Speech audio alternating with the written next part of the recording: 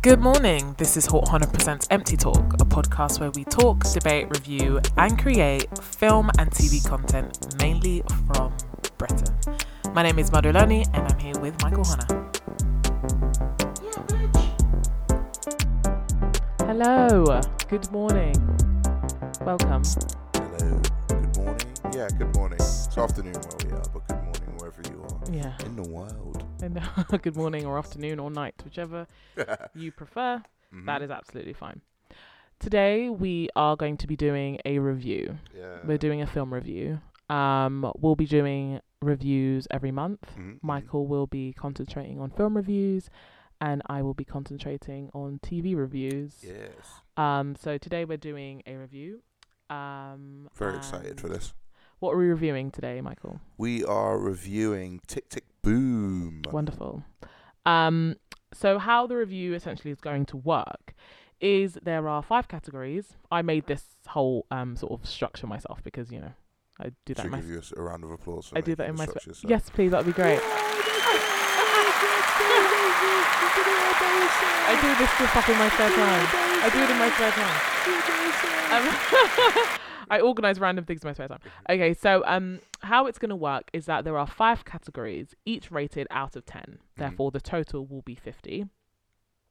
For those of you that don't know maths. The categories are writing, so the structure of the screenplay and the story, dialogue, aesthetic, the cinematography, art direction and setting, acting, is the acting good, bad, believable, or just insufferable, story, interest of the characters, story structure and enjoyability. Was the story enjoyable?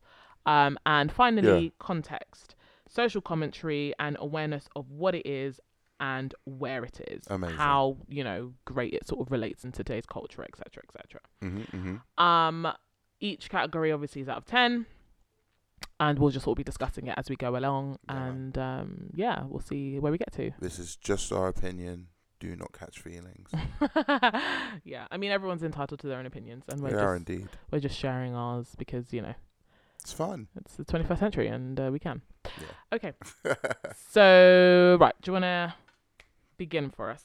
Awesome. Okay, cool. So I am going to be reviewing Tick, Tick, Boom, which came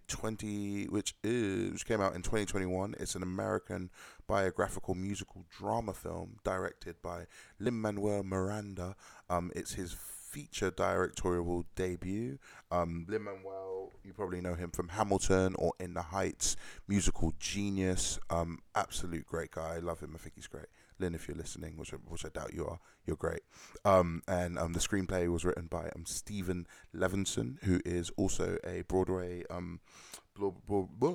writer and player. He wrote Dear Evan Hansen as well, and it's based on the stage musical of the same name by the late Jonathan Larson.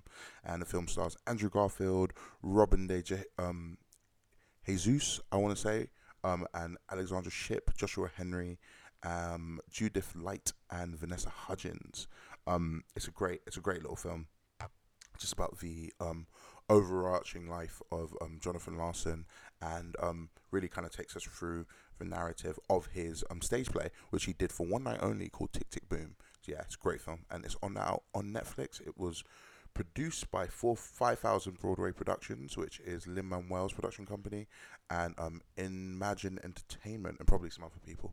And it was released in November and distributed solely on Netflix, I believe. I think you can probably watch it in cinema. You can watch it in the South Bank, I think. Like South Bank and BFI, but selected theatres. Yeah.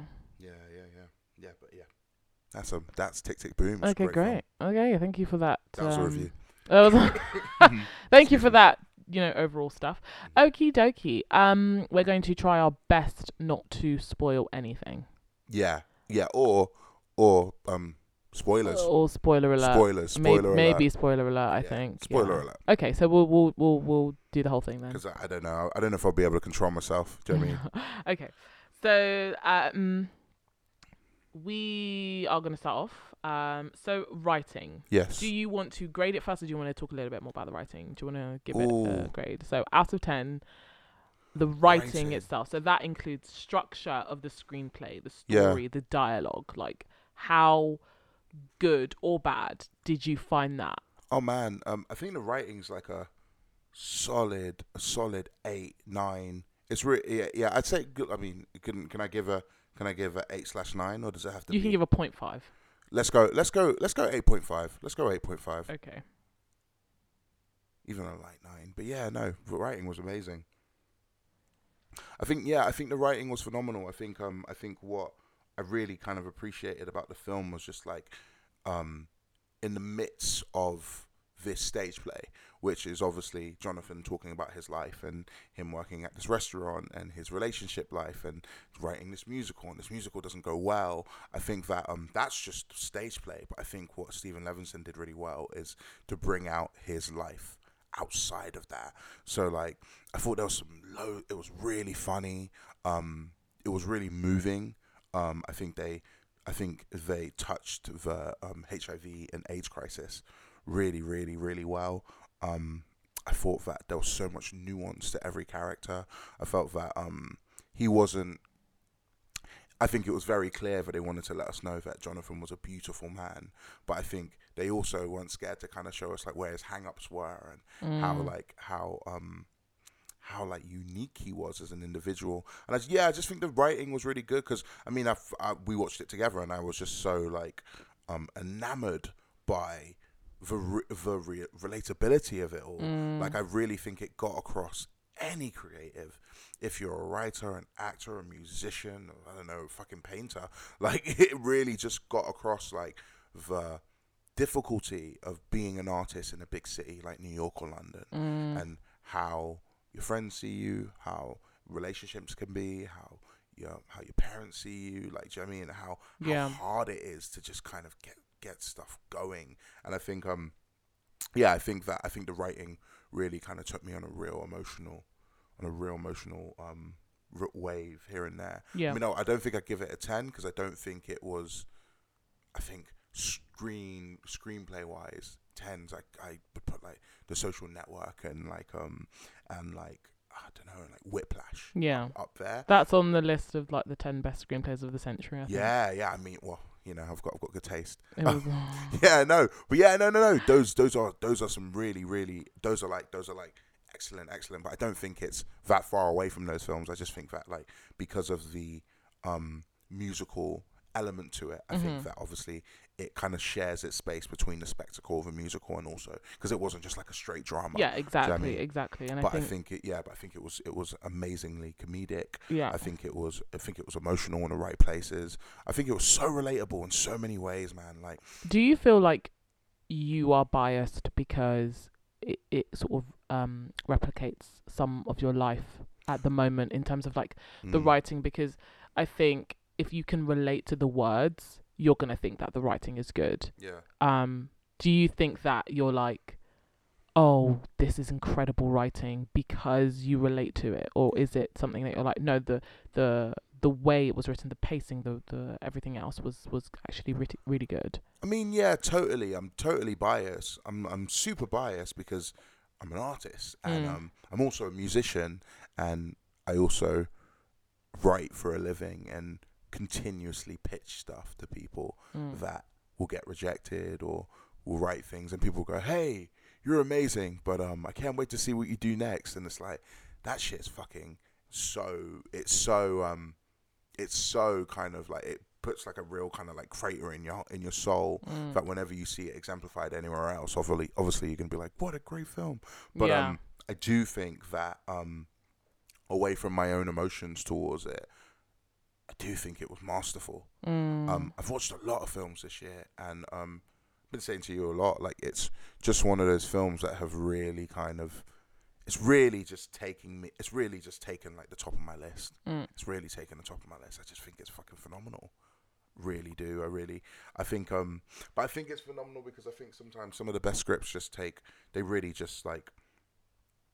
take realism. Do you know what I mean? They take real situations, like somebody's life, the life of a musician and the life of a writer, and they just kind of take you on this journey. But then also maybe bias is there as well, because I really do like I really like stories about craftsmen that are kind of struggling, maybe because that's where I am, or maybe it's just because it's what I like seeing. It's why Whiplash, Waves, and like, I don't know, Sound of Metal, Soul, like all of those films that have come out recently. I've really, really, really, really, really enjoyed all of them. Do you know what I mean? So yeah, I think it's a bit of biasness, but I definitely think it was amazing writing. I definitely think it was universal writing. Yeah. Okay. The next category is aesthetic. Ooh. So that includes the cinematography, the art direction, and the setting. Yeah. What would you give that? Oh my God. So aesthetic, like if we're talking about cinematography, it was genius. And what I thought was genius was the mediums used to kind of take us through Jonathan's mind state. So it was kind of done in threes, wasn't it? Or threes or twos, where it's like you have his life, so you have like him in his flat, you have him in his work, you have, and yeah, it's pretty much like him in his flat or him in a restaurant, and then you have him on the show, and doing the one-man show. So that was really interesting, because you like have providing almost like being the narrator, like providing context to what was going on in his actual life, which is really interesting. Exactly, because we start off in his bedroom. It's like Sunday, and he's like the 30-40 song, and he's like singing. What was it, 30-90, and he's singing and all this kind of stuff, and it cuts to him in this show, and you're like, and then he's expressing how he was feeling in that moment. And I think I thought it was masterful, because they both had their own kind of aesthetic. Like the theater show never really moved away from being a theater show. It stayed really much there, but everything else was really cinematic. But then you had the musical elements of the theater show. Then you had the other musical elements of like his life.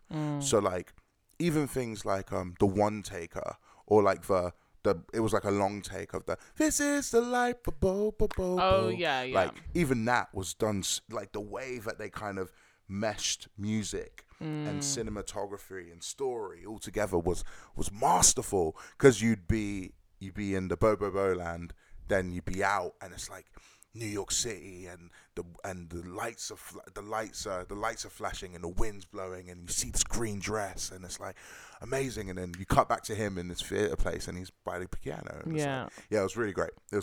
I thought the aesthetics were phenomenal, especially as something that was trying to be a innovative take on a musical, because it wasn't In the Heights, where like In the Heights, it's just like John Chu's version of In the Heights. That's phenomenal, because we're just in that world. Do you know what I mean? And then it's really colourful, and it's like hot and things like that. Yeah, people are dancing in the street. Yeah, I mean, it's really interesting. I think for me, with like aesthetic, I think it reminded us that we were set in the 90s when Jonathan Larson was alive. And even like the sort of like 90s VHS type sort of cuts that they had. And it was very much like, oh yeah, we're in the 90s, where we are working class, we're poor, we're struggling artists in the 90s in this really big city. Just like, and also just, I think the references to like having to go up so many stairs constantly, you know, just like in the flats, the flats and things. It was just it was for me, I think aesthetically it's even good, Black Thought's, like even Black Thought's, I know you didn't like it that much, but Black Thought's like little rap, where he's like he's doing his rap and stuff, and the most random thing in the world. The video, like usually when people do like, oh, we're doing a take on a 90s thing, it doesn't necessarily look that great, and it doesn't look 90s usually. Exactly. It looks like, because I think 90s culture sort of has really infiltrated nowadays. People love looking sort of 90s-esque. So like when it's usually like a 2000 and whatever thing looking like the 90s rather than the 90s. Exactly. Where this was just sort of life, but I feel like in Tick Tick Boom it sort of really was like, oh yeah, we're in the 90s. Yeah. It was directing quick and straight into it, and I never questioned it. Never saw an iPhone. Never saw a Starbucks or a Pret. Do you know what I mean? Starbucks was there in the 90s, I believe. Yeah, no, I know, but you know what I mean? Like, you know, like how you watch like films now, and it's like there's text bubbles, even though we're in the 90s. It's like, do you know what I mean? It's weird.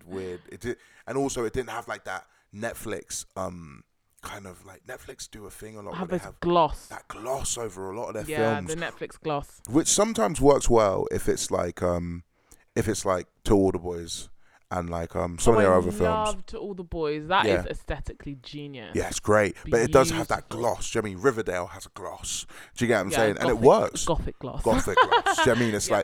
like gothic, but it's still pretty. Yeah, Do you know what I yeah. mean? And Yeah. it just didn't do that in this one, and I really, really, really enjoyed that. But I think that's the greatness of being able to work with a streamer like Netflix when they trust you as a practitioner. You really do have like free reign. That's why like Martin Scorsese was able to make a fucking 4-hour film. Do you know what I mean? Like they do just let you go, which is awesome. Yeah. Yeah. So in terms of grading it out of 10, what would you give that? So aesthetics is cinematography and Cinematography, art direction, setting. oh bro, that's easy 9. Really? Easy Wow. 9. Okay. Oh, okay. We're going high now. All right. So the next category is acting. Oh my god. Is the acting good, Andrew bad, Garfield. believable, or insufferable? Andrew Garfield. I haven't seen all the other films. I don't know who he's against. Andrew Garfield should win the Oscar. I'm putting it out there.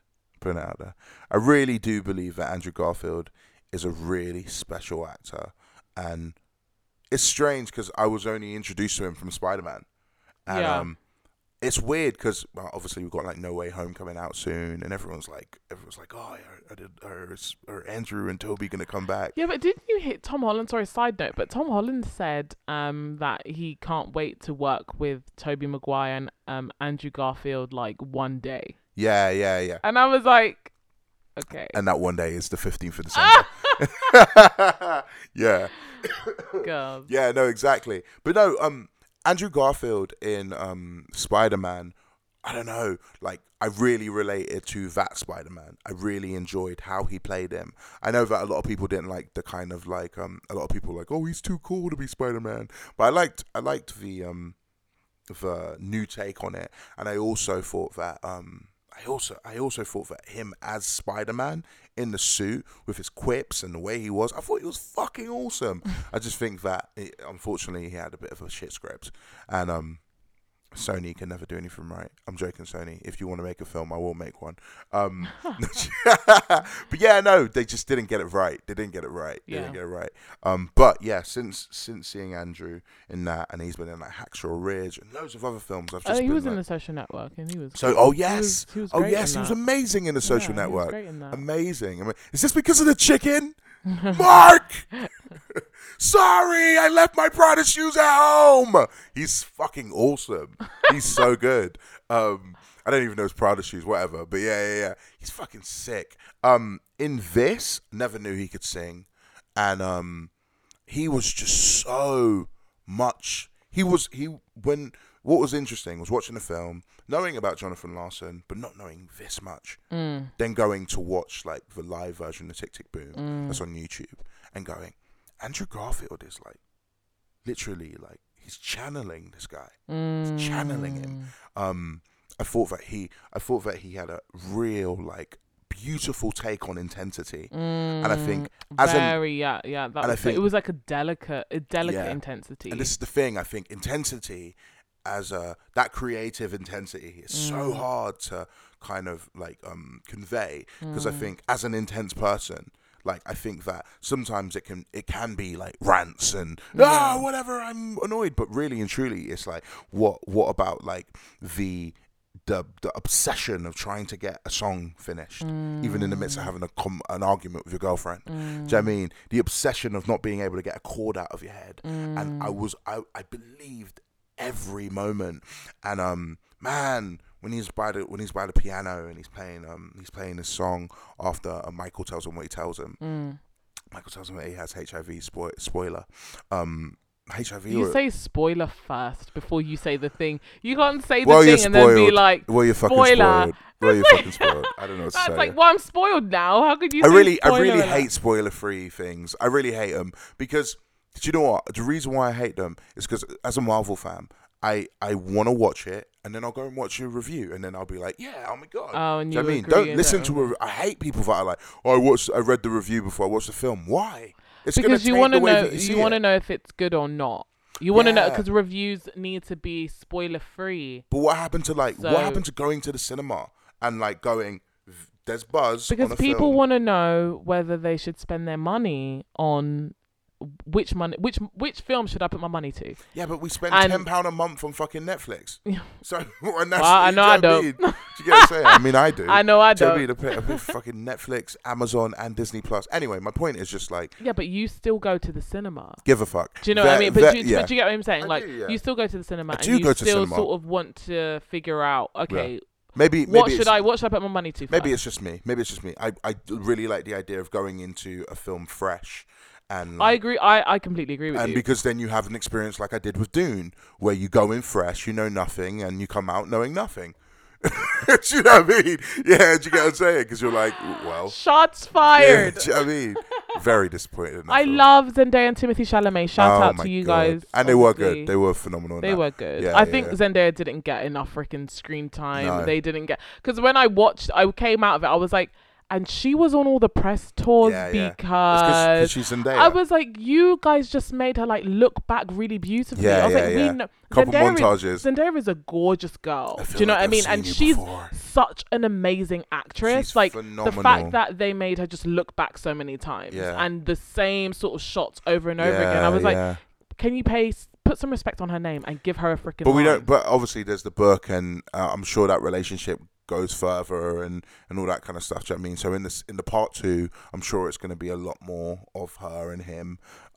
But yeah, I fucking love Zendaya, and I love Timothy Chalamet. But anyway, back to Sick Tick Boom. Oh, yes. But yes, no. Yeah, I love the idea of going into a film not knowing much about it. I'm watching a trailer, but this is why I feel like the art of the trailer needs to come back as well. Because I like to watch a Yeah. trailer and be like, oh, that looks really interesting. What then- is it about? Or Exactly. like, what am I like? What is that? I want What- to go yeah, watch it, exactly. not know the entire plot Yeah. and the resolution at the end. Exactly. I don't know what the resolution is. I just want to go and watch it. I watch it and I go, oh, that's fucking awesome. Or, I didn't think that was going to be like that. And yeah, I just love when things hit me from the side. So anyway, this is a very long way to say that you've been spoiled. I'm really sorry. Yeah. But yeah, man. I think that the acting was phenomenal. Andrew singing wise, dancing wise, intensity, the acting conventions to really give us across that character, who is a real person as well. Yeah. He was treated with such delicacy, especially understanding the story that like Jonathan died before even watching Rent, like the opening of Rent. Yeah. And that's a big thing to play because you can tell that he, through the friends that were cameoed in the film to the people that talked about him in interviews, he was loved. And that's a big thing to play. Like, yeah, it's big to play Martin Luther King, it's big to play Abraham Lincoln, but what about the guy that was that super changed the face of musical theatre. Yeah. But made Rent. But made Rent. Do you know what I mean? Yeah. Do you get what I'm saying? Yeah. Made Seasons of Love. I know. And I love that never got to see the version yeah, that we all love. Yeah. You know Exactly. what I mean? Exactly. In its fruition, sit down and watch it, and to kind of like pay homage to a character like that, to a person like that, I think was phenomenal. Yeah, man, I just think it was just he just dealt with so much care and so much love, and I think that the reason why I think it's masterful acting is because I was really with him all the way through. Yeah. And Believed everything. And that I he was said. really fighting for him because I was like, yeah, maybe your methods aren't necessarily the healthiest, and yeah, maybe you're not all the way together, you're not all the way organized, but you are a talent. You are a talent, and we're always rooting for the talent. And I'm rooting for the talent, not because the talent's pretty, not because the talent's gonna win something at the end of it. Yeah. I was rooting for him because when he's in his restaurant singing Sunday in the blue silver chromium diner, when he's doing that and he's like sleeping with his keyboard. Oh my god. You go, this guy literally lives for this shit. Yeah. And I was just enamored. I was enamored by it all. Andrew was amazing. Vanessa Hudgens, was shout out to Vanessa. Shout out to Vanessa Love Hudgens, you. bro. Love Love you. Vanessa Hudgens. Shout out to Vanessa Hudgens. She was phenomenal when it just came to singing, bro. Oh my god, Vanessa she was killing that yeah. in the climactic song. In the therapy song, she was amazing. Therapy, I love that. Yeah, song. yeah. She was Come great to your in that. senses. Come to your senses. Oh my god, Vanessa and Alexandra Shipp. Oh man, killed it. Alexandra Shipp was also phenomenal. Yeah. Because I kind of hated her a little bit. And why I didn't hate Susan? Well, I think it's because you sort of related so much to Andrew's character. Well, yeah, I thought that Susan was she was just a bit frustrating in some places. I think that the whole kind of testing to see whether me and you should be together thing was.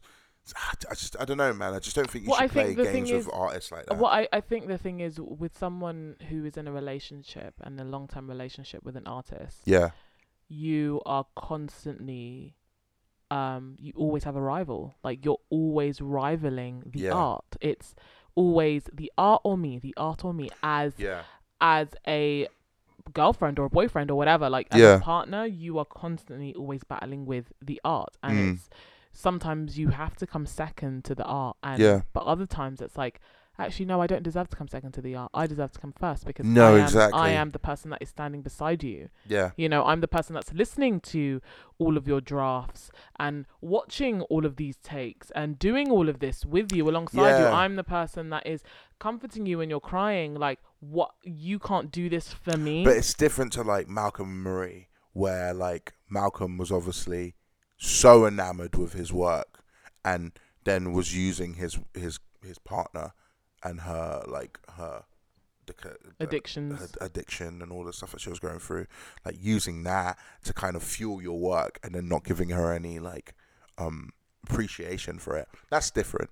But with Jonathan, I just felt like I didn't feel like it was like a one-sided relationship or the music had like taken over. Maybe it was the way that the film showed it to me. Maybe, but I do feel like she was on the outskirts of his life in regards to the art. Whereas in Malcolm and Marie, I feel like John David Washington's character and Zendaya were so involved in the art together. Yes. Which is why it was more of a slap in the face when he didn't quote unquote thank her. Well, yeah. Well, maybe like I mean, I've never had that problem with you, but then maybe that's because we're both artists. Yeah. Do you get what I'm saying? Yeah.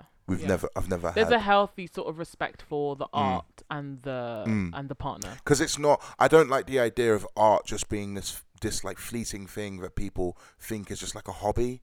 Do you know what I mean? Unfortunately, in a world that sort of turns their back on artists, but loves to consume entertainment constantly, it's not, you don't count. Do you know what I mean? Like, it doesn't matter. It's like, it's so childish to like be an actor. But that's such a ridiculous. It's so childish to want to make music. It's childish to want to paint pictures. Well, such a ridiculous way of thinking. Unless someone puts thousands of pounds behind you, you are just a child. Do you know what I mean? You're just a man baby or a woman baby. It's a real shame that people think that art is this thing that you can kind of just turn off and on, and it's I think, especially when being an artist and when you have friends and family and you kind of know that, well, man, am I only ever going to be celebrated when I've got commissioned by a big company?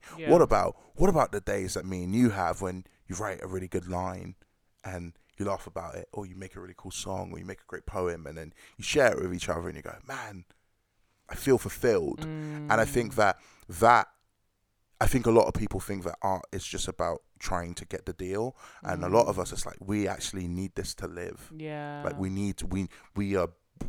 It sounds wanky, but we are kind of built in this way that we need to create.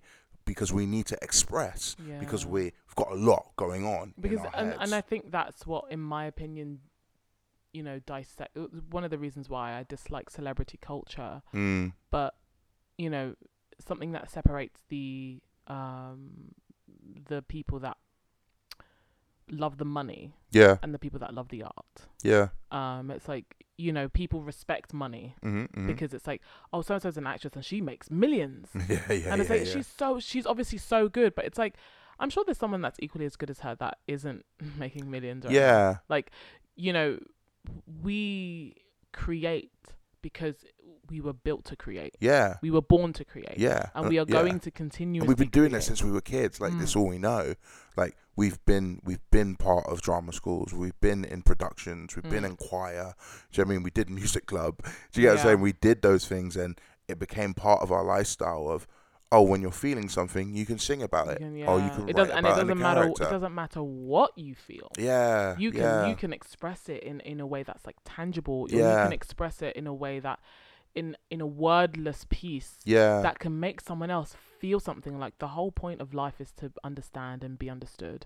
So when you can express how you're feeling, and you can't express it through words, or you can express it through disjointed words like my poetry.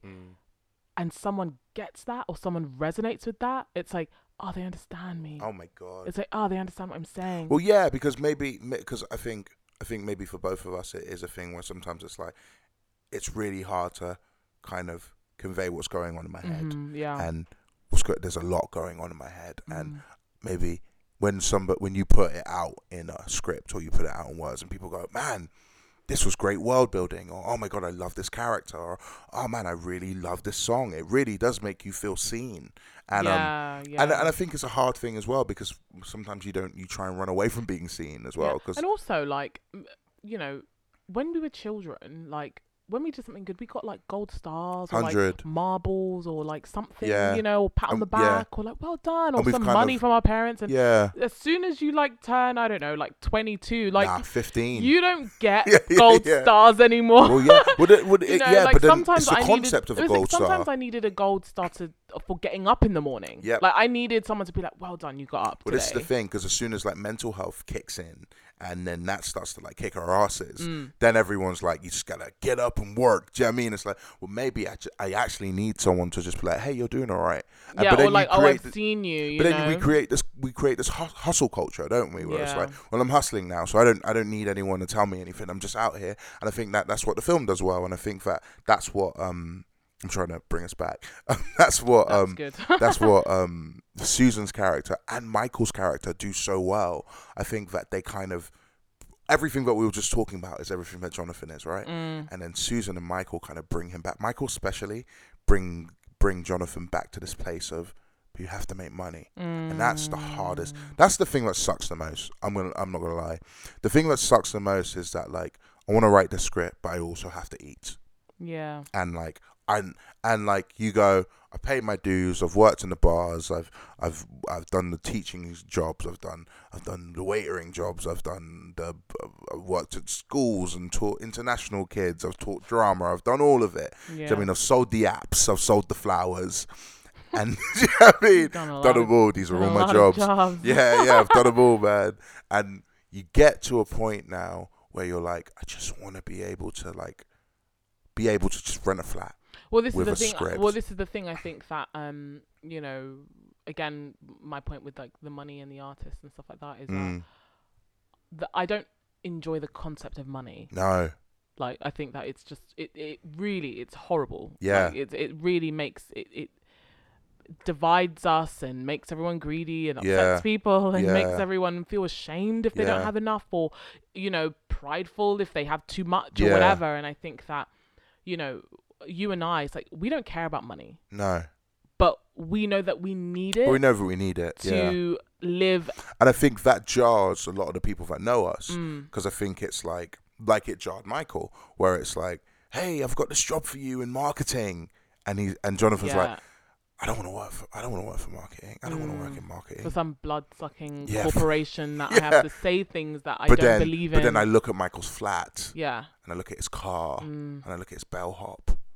But then look how amazing it is. But the thing is, I don't even want that. But That's wait, the thing. but I look don't how even want amazing that stuff. But like look how amazing a car. it is. I don't need that. But look how amazing it is that he was able to convey that feeling through art. Do you understand what I'm saying? Yeah, in Tick Tick Boom, like Yeah. the actual stage play, Yeah. he was able to convey, like, I walked in and I saw that he had a bellhop, and the guy took his bags, and we went back to his flat, and we looked up, and it was massive. Yeah. And the windows and the view was amazing, and no matter what, no matter how much we go, oh, I don't want that, or we do want a place. I And we mean, do I want- would love. Do you know what? I think that my dream is to live and own a beautiful cottage. Yeah. And to really do it up in the way that I want. Yeah. And for it to be like really lovely and big enough to like have lots of guests over and all that Yeah. kind of stuff. But when I'm describing the cottage that I want, to have all these beautiful flowers in the garden and all this kind of stuff, I can already see the price tag in my head. Exactly. Like the house that I am envisioning is like £1 million plus. Well, yeah, exactly. And it's like, oh, I just want a cottage and it's going to be beautiful. But that I need to make that money somehow in order to get that. That's not rent. That's not mortgage. That's not food shopping. That's not electricity. That's not gas. Do you know what I mean? Not It's cars. That's not travel. That's not clothes. The list. Do you know what I mean? And that's not like this fucking socialist move to like no money and let's live on a fucking island. No, this is the thing. I don't necessarily agree with that because things need to have value in order to be able to function. 100%. But I feel like, I don't know, maybe again. Well, however you feel about it, it's not necessary for the political sides of it because it doesn't solve anything. But just for the soul of the matter, it's the fact of it's the fact of we want to be able to. The film and these actors really showed the push and pull of wanting to be able to create, but being confronted with the real world, and that's something that I deal with every single day. The idea of I'm recording a podcast today, but nobody's paying me to do it. Do you get what I'm saying? Yeah. And for me, the fact that this is on Spotify and Apple and everywhere that you can get it, so make sure that you got no excuses. It's everywhere that you can get it. That is phenomenal to me because it's like, man, we just made something and we're able to put it out. The fact that we're making a musical is amazing, and that's like, oh, we get to put out art. Do you get what I'm saying? Yeah. I can see my name on Spotify. Yeah. But then it's like, but I also need to get paid. Yeah. Do you know what I mean? And that is soul crushing. Soul crushing. Because our parents want us to just have all the money. Anyway, do you know what? That is a story for another day. Of course. But then but that's what makes, if we want to create, grade the acting out of 10. Oh man. I don't want to be like, I feel like I'm going to be really nice on this one, and then but you got to think about the ensemble, everybody in it. Everybody, the ensemble of actors. The whole thing. Solid 8. Oh wow! I thought it was going to be higher than that. Solid 8. Okay, cool. Okay, that's no, fuck that. 9. Okay. No, it has to be a 9. It has to be a 9. I can't feel like that and give them an 8. Okay, so we've already sort of touched on this, but the story, so the interest of the characters, that how likable the characters were, how relatable they were, the story structure, so the beginning to end, the plot points, the sort of the story was genius. Act 1, 2, 3. The story was genius, and this is why I think Lin-Manuel has got a shoe in for best director, is because EGOT.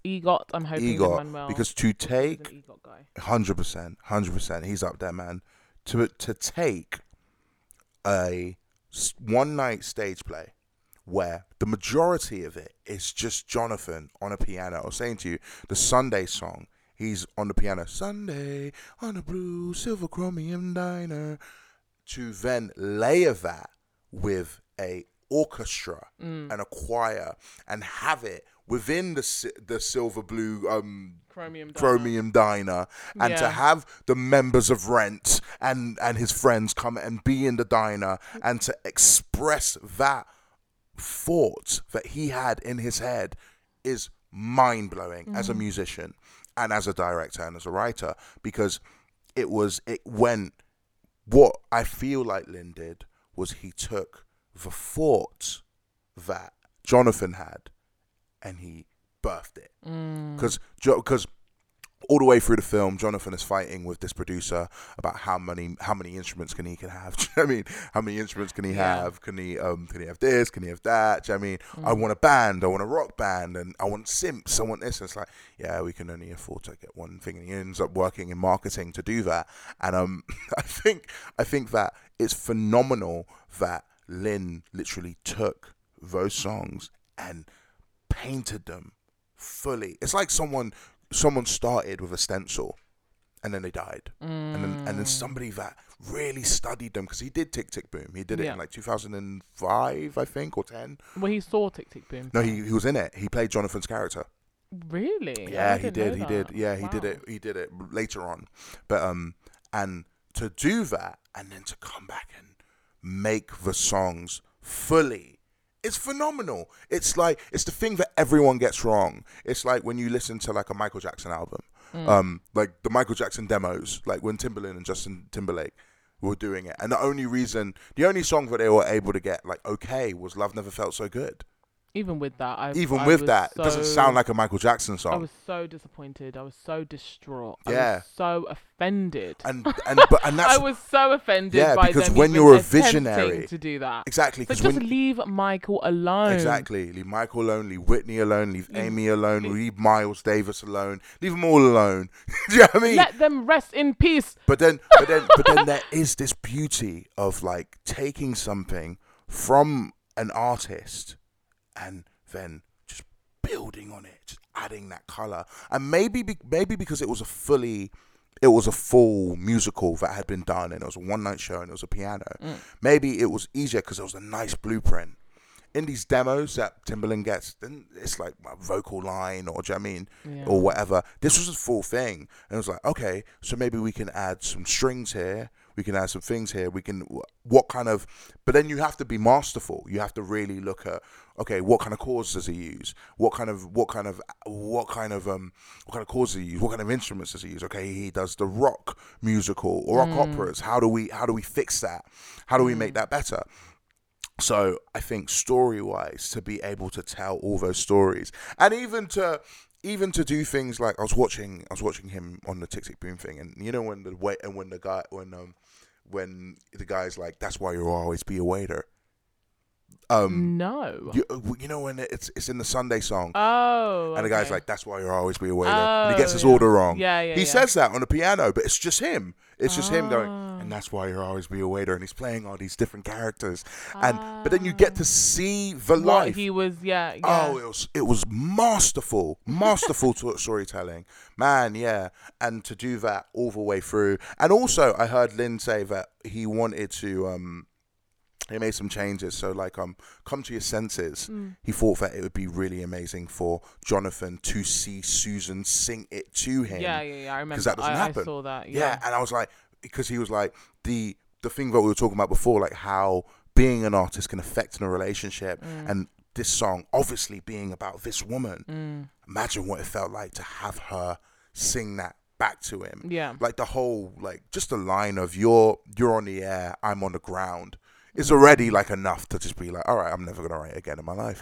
You know what I mean? Yeah. But yeah. So man, that's just one example. But yeah. Story was a 10. Story was a 10 in my opinion. God, Story was a 10. Amazing. Story was a 10. Okay. Everyone's gonna be like, he's overreacting. It's overrated. Yeah, it's overrated. Context. So social commentary, awareness of where it is and what it is. So everything outside of like the full story. I think knowing Jonathan Larson. What do you mean knowing Jonathan Larson? Well, I mean that in like a world sense, like as everyone knowing Jonathan Larson. Okay. I thought you meant. I was like, you don't know that man. Yeah, I know. I was like, man. It's like Born when he died. Do you know what I mean? Like, yeah. You never met him. No, but as we know Jonathan Larson as a community for creating Rent, he was a straight white male. He was a straight white male that was, I think, a great example of like what this ally word really should be. Yeah, allyship. Yeah. Because I know a lot of people use it, and everyone had their little black boxes and I stand, but I don't understand, but I still stand because I'm standing. I'm still standing. Yeah. You know what I mean? Whatever. Fuck. So, if you have it on your Instagram, just delete it. It's fine. It's been like a year. No. Don't delete it. Don't delete it because you'll get judged for that. Yeah. Keep it. Move on. Yeah. It's fine. Just be genuine. I understand that you don't understand, but you think you understand because you still want stand. to understand, but you gonna stand, so I'm gonna stand too. What was I saying? Allyship. Yes, sorry, we've become silly. Allyship. The reason why I think he was a good example of what an ally should be was he didn't come. He wasn't from the LGBTQ community. He didn't come from the same experiences that everyone else came from. He wasn't like Michael. He didn't have those experiences. He didn't have to be worried about getting some kind of disease that could kill him. But his friends were dying. Yeah.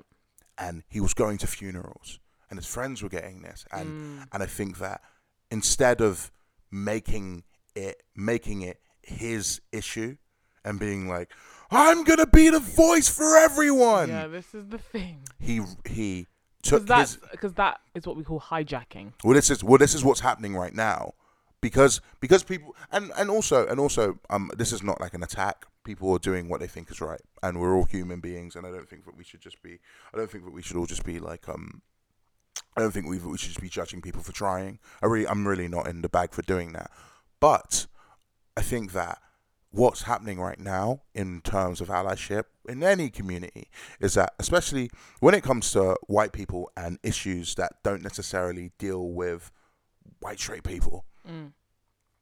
A lot of them right now, especially liberal white people, are trying to be the voice box for movements. Yeah, and because it's that white silence is violence. Exactly, and I think that which came from us, or did it? I mean, I don't know. I don't know if it did, but I know we used it.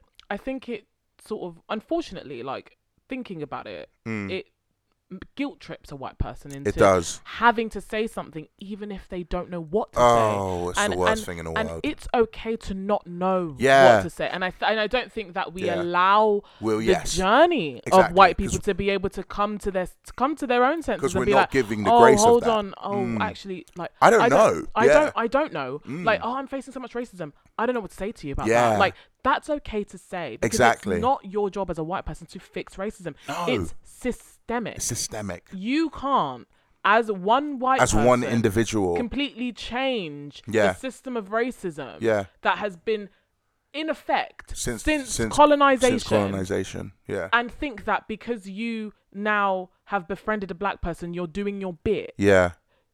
I completely understand the power of social media. Yeah. I completely But it doesn't change anything. It doesn't change that because George Floyd died. Yeah. And he's still dead. He's still dead. His family are still grieving, and racism still exists. And people have died after him. Do you know what I mean? Yeah. People have died after him. People are going to die. Yeah. You know what I mean? And I just and it's not. Yeah, it doesn't help. No, it doesn't help at all. And the reason why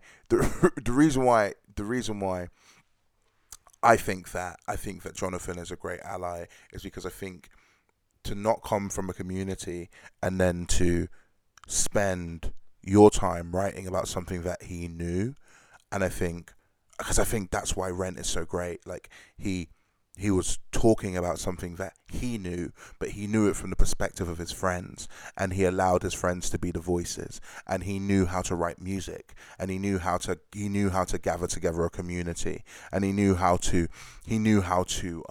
convey a story, he knew how to make a rock musical, but he took the things that meant something to him, like his friends dying, and putting something forward, rather than it just being this, rather than it just being like a group of, like him making Brent just being like a group of straight white males going, or straight white women going, oh my God, we need to change everything that's happening in the community. Do you know what I mean? It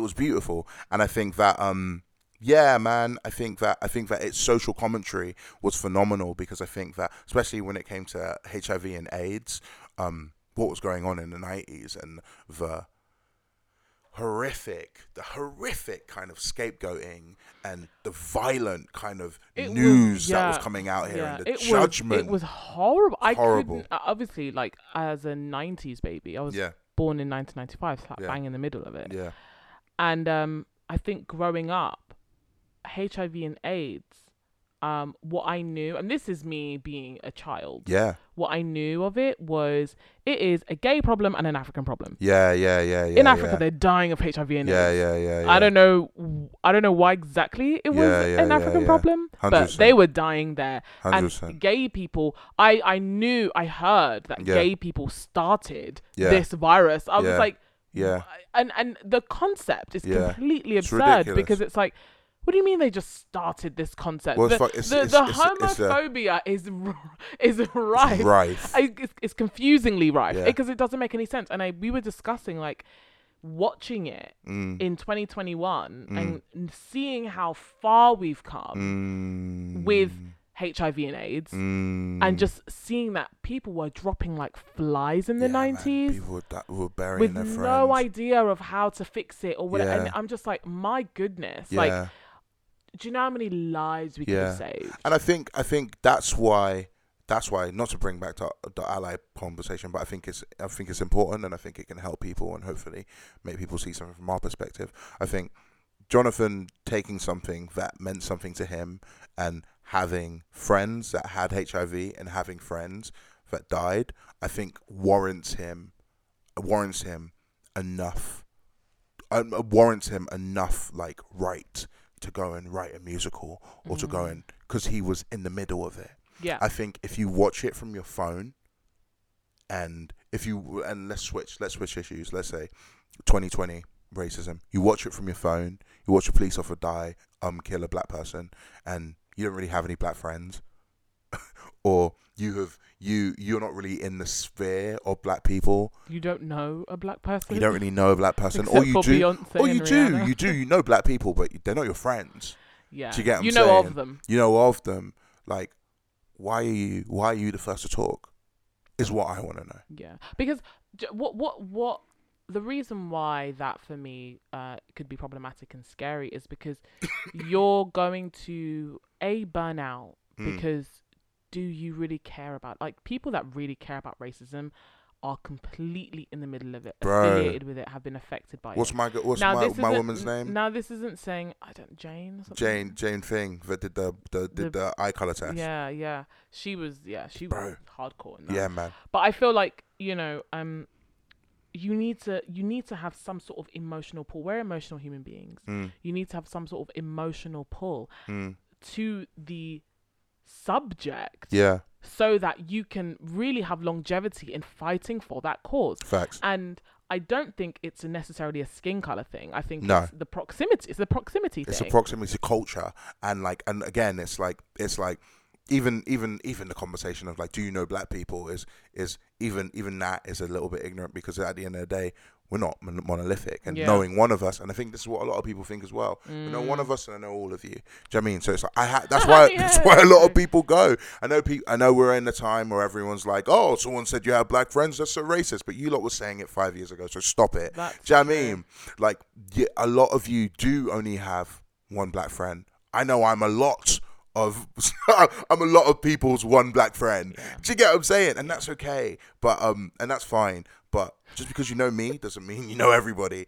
But on a conversation to allyship, I think that he was great at that, and I think that the film did a really good job of kind of expressing, like, it was a 12, man. It was a 12. Do you know what I mean? Something that families could go see. Do you know what I mean? Yeah. I thought you meant 12 out of 10. Yeah, no, it was 12. But as in rating, like, something that families could go see, and like the way that it tackled the whole thing the whole issue in a way where you could still be listening to songs and singing and crying and dancing and laughing, and then also be obsessed with his career, but also be like, yo, it didn't feel like a sideline either. Because when you realize this guy went on to write Rent, it's like, yeah, man, it's all full circle. Yeah. So yeah, I thought that the social commentary was great, and also the reason why I thought the social commentary was great because it didn't try and force everything into it. They didn't try and make it seem like I'm not trying to in any way insinuate that he was racist,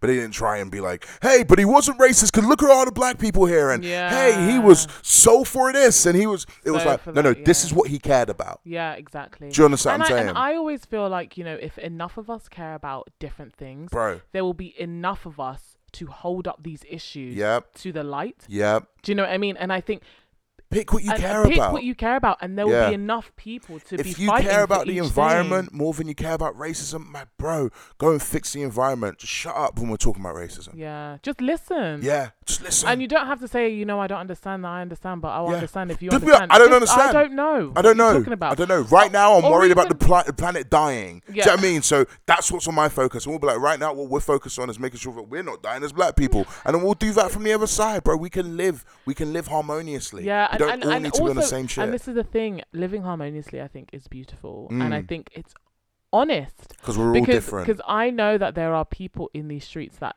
don't really care about racism. 100%. And that's okay, because they're out here saying, you know, we need to save the animals. Yeah. And I'm like, do you know what? Do that. Yeah.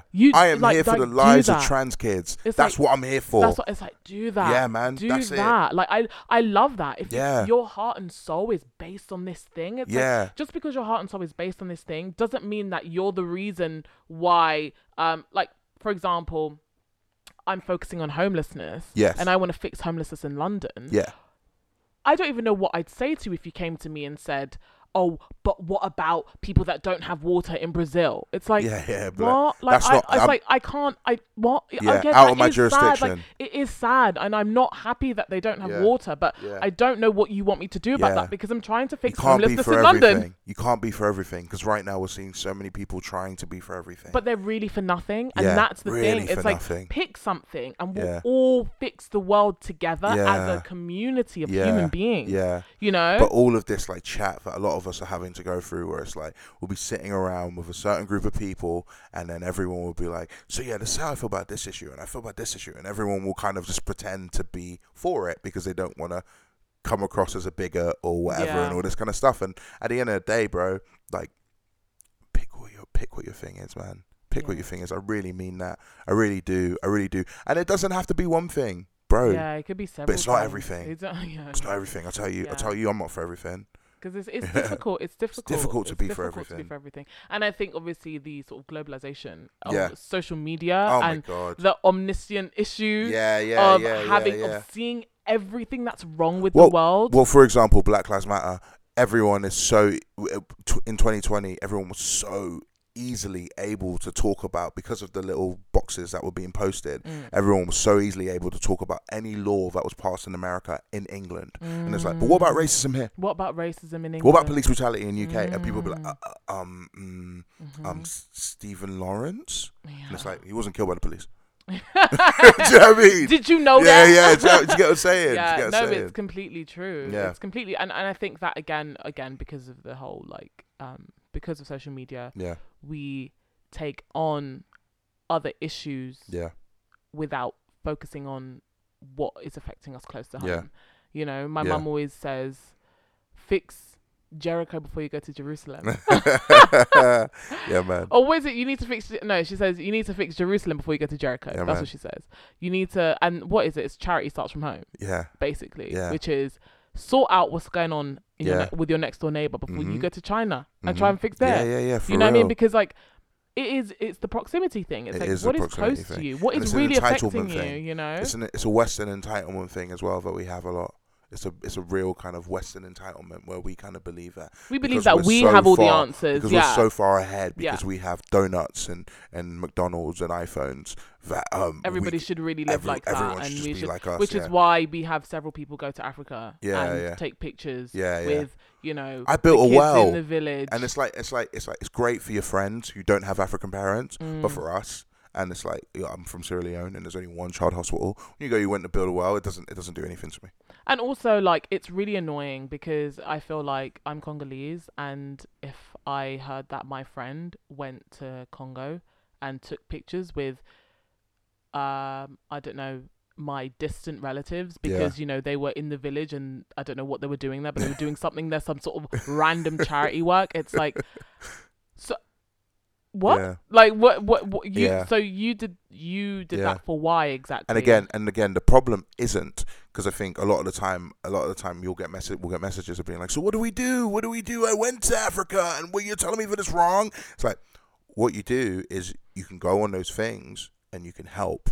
Don't come back to me. The problem is coming back to me and telling me that I made a difference and I changed the world. Just understand that I made a change here, and talk about it like that. Don't come back with an entitlement and a chip on your shoulder. Well, they will, and they'll use it as it's in their portfolio of good deeds now. Yeah, man. Do you know what I mean? And the thing is the good deeds shouldn't be read out like a script. No, good no, deeds they need shouldn't. to just be like let go into the atmosphere. Yeah, exactly. Good deeds really shouldn't be spoken about. It's the same thing with like people that like go and give like homeless people haircuts but film it. Do you know what I mean? So they can get 1 million views and get monetized. Giving homeless people haircuts. It's like, this isn't supposed to give you any money. Like, No. you're actually giving homeless people haircuts. Homeless people aren't going to give any cash for that. But it's because you're giving homeless people haircuts for an audience. The recognition. For an audience, because it's a that's job. true. Because I am the person that goes and Because does I good want deeds. other people to come to my barbershop. Yeah. Or I want other people to come to my Instagram page and like my videos, so Instagram and YouTube can pay me for it. And hopefully then after that I can get a deal on ITV or on Fox or on CNN and maybe be presenting. You want to know what's so funny? Go know on. what's so funny? Yeah. Right in the beginning of this, we were talking about how we need money to survive. Yeah. So Get your paper. Poor homeless, this man who's giving homeless people haircuts needs money to survive. So make your money, okay? Yeah. And do you know what? Try not to exploit people, but we're everything going to exploit people in some way, Everything shape, or is to say that life is a ball of hypocrisy. 100%. And you will contradict yourself so Point many of the times. day. But it doesn't mean we should stop talking. No, it doesn't. It means that we keep talking. And it doesn't mean... And we iron things out. And we figure it out. Because you'll hear some of the stuff that we say and think, oh, you're fucking hypocrites. But at the end of the day, like, I'm willing to change my mind. I'm willing to be like, yeah, I was wrong. Do you get what I'm saying? Yeah, I don't know 100%. anything. Yeah. Michael 3 years ago would not have been like that. Right now, bro, I don't know. I'm just trying to live. Yeah. You So know what I mean? on that, Yes. social commentary and awareness of where it is and what it is and its context, how much I do would you give it rate a 10. I'd give it a 10. I think that's a great. Okay. Great. Let me see if I can do quick maths. Okay, 10 plus 10 is 20. Plus 9 is 29. 29. Plus 9 is 38. 38. Plus 8 is 46. 46.5 out of 50. Ah, that's good. Wow, that's massive. Yeah, I would say that's like what? Like an A? Yes, 100% an A. 46? Yeah, that's an A. If not an A star. No, it's not an A star. A star would be like 48. 49. Cool. Yeah, solid A from Michael. Solid A. Wow. Well, Tick Tick Boom. Yeah, man. Directed by Lin-Manuel Miranda. Oh, man. Starring Andrew Garfield, Alexandra Shipp. Mm-hmm. Written by Steven Levenson. I'm still yet to see Dear Evan Hassan, but I can't wait to see it. That is amazing. Yeah, so man. It's an A from Tick Tick Boom from Michael and Imeldha. Oh yes. Thank you please, so much. Before we sign out, please let us know what you think in the comments. We don't have comments we have comments on YouTube, on Spotify. Just message us on the Hot Honor page and let us know what you thought about the film, and we'll post some stuff out. That'd be great. Yeah, thank you guys. Amazing. Thank you. We will be back next week with something very, very special. Ooh, yeah. See you later. Bye. That's it for today. Make sure to follow us or subscribe to us on Instagram, Twitter, YouTube, and Spotify, and wherever else you might find us. We love you. Thanks for helping us rewrite the British story in film and TV.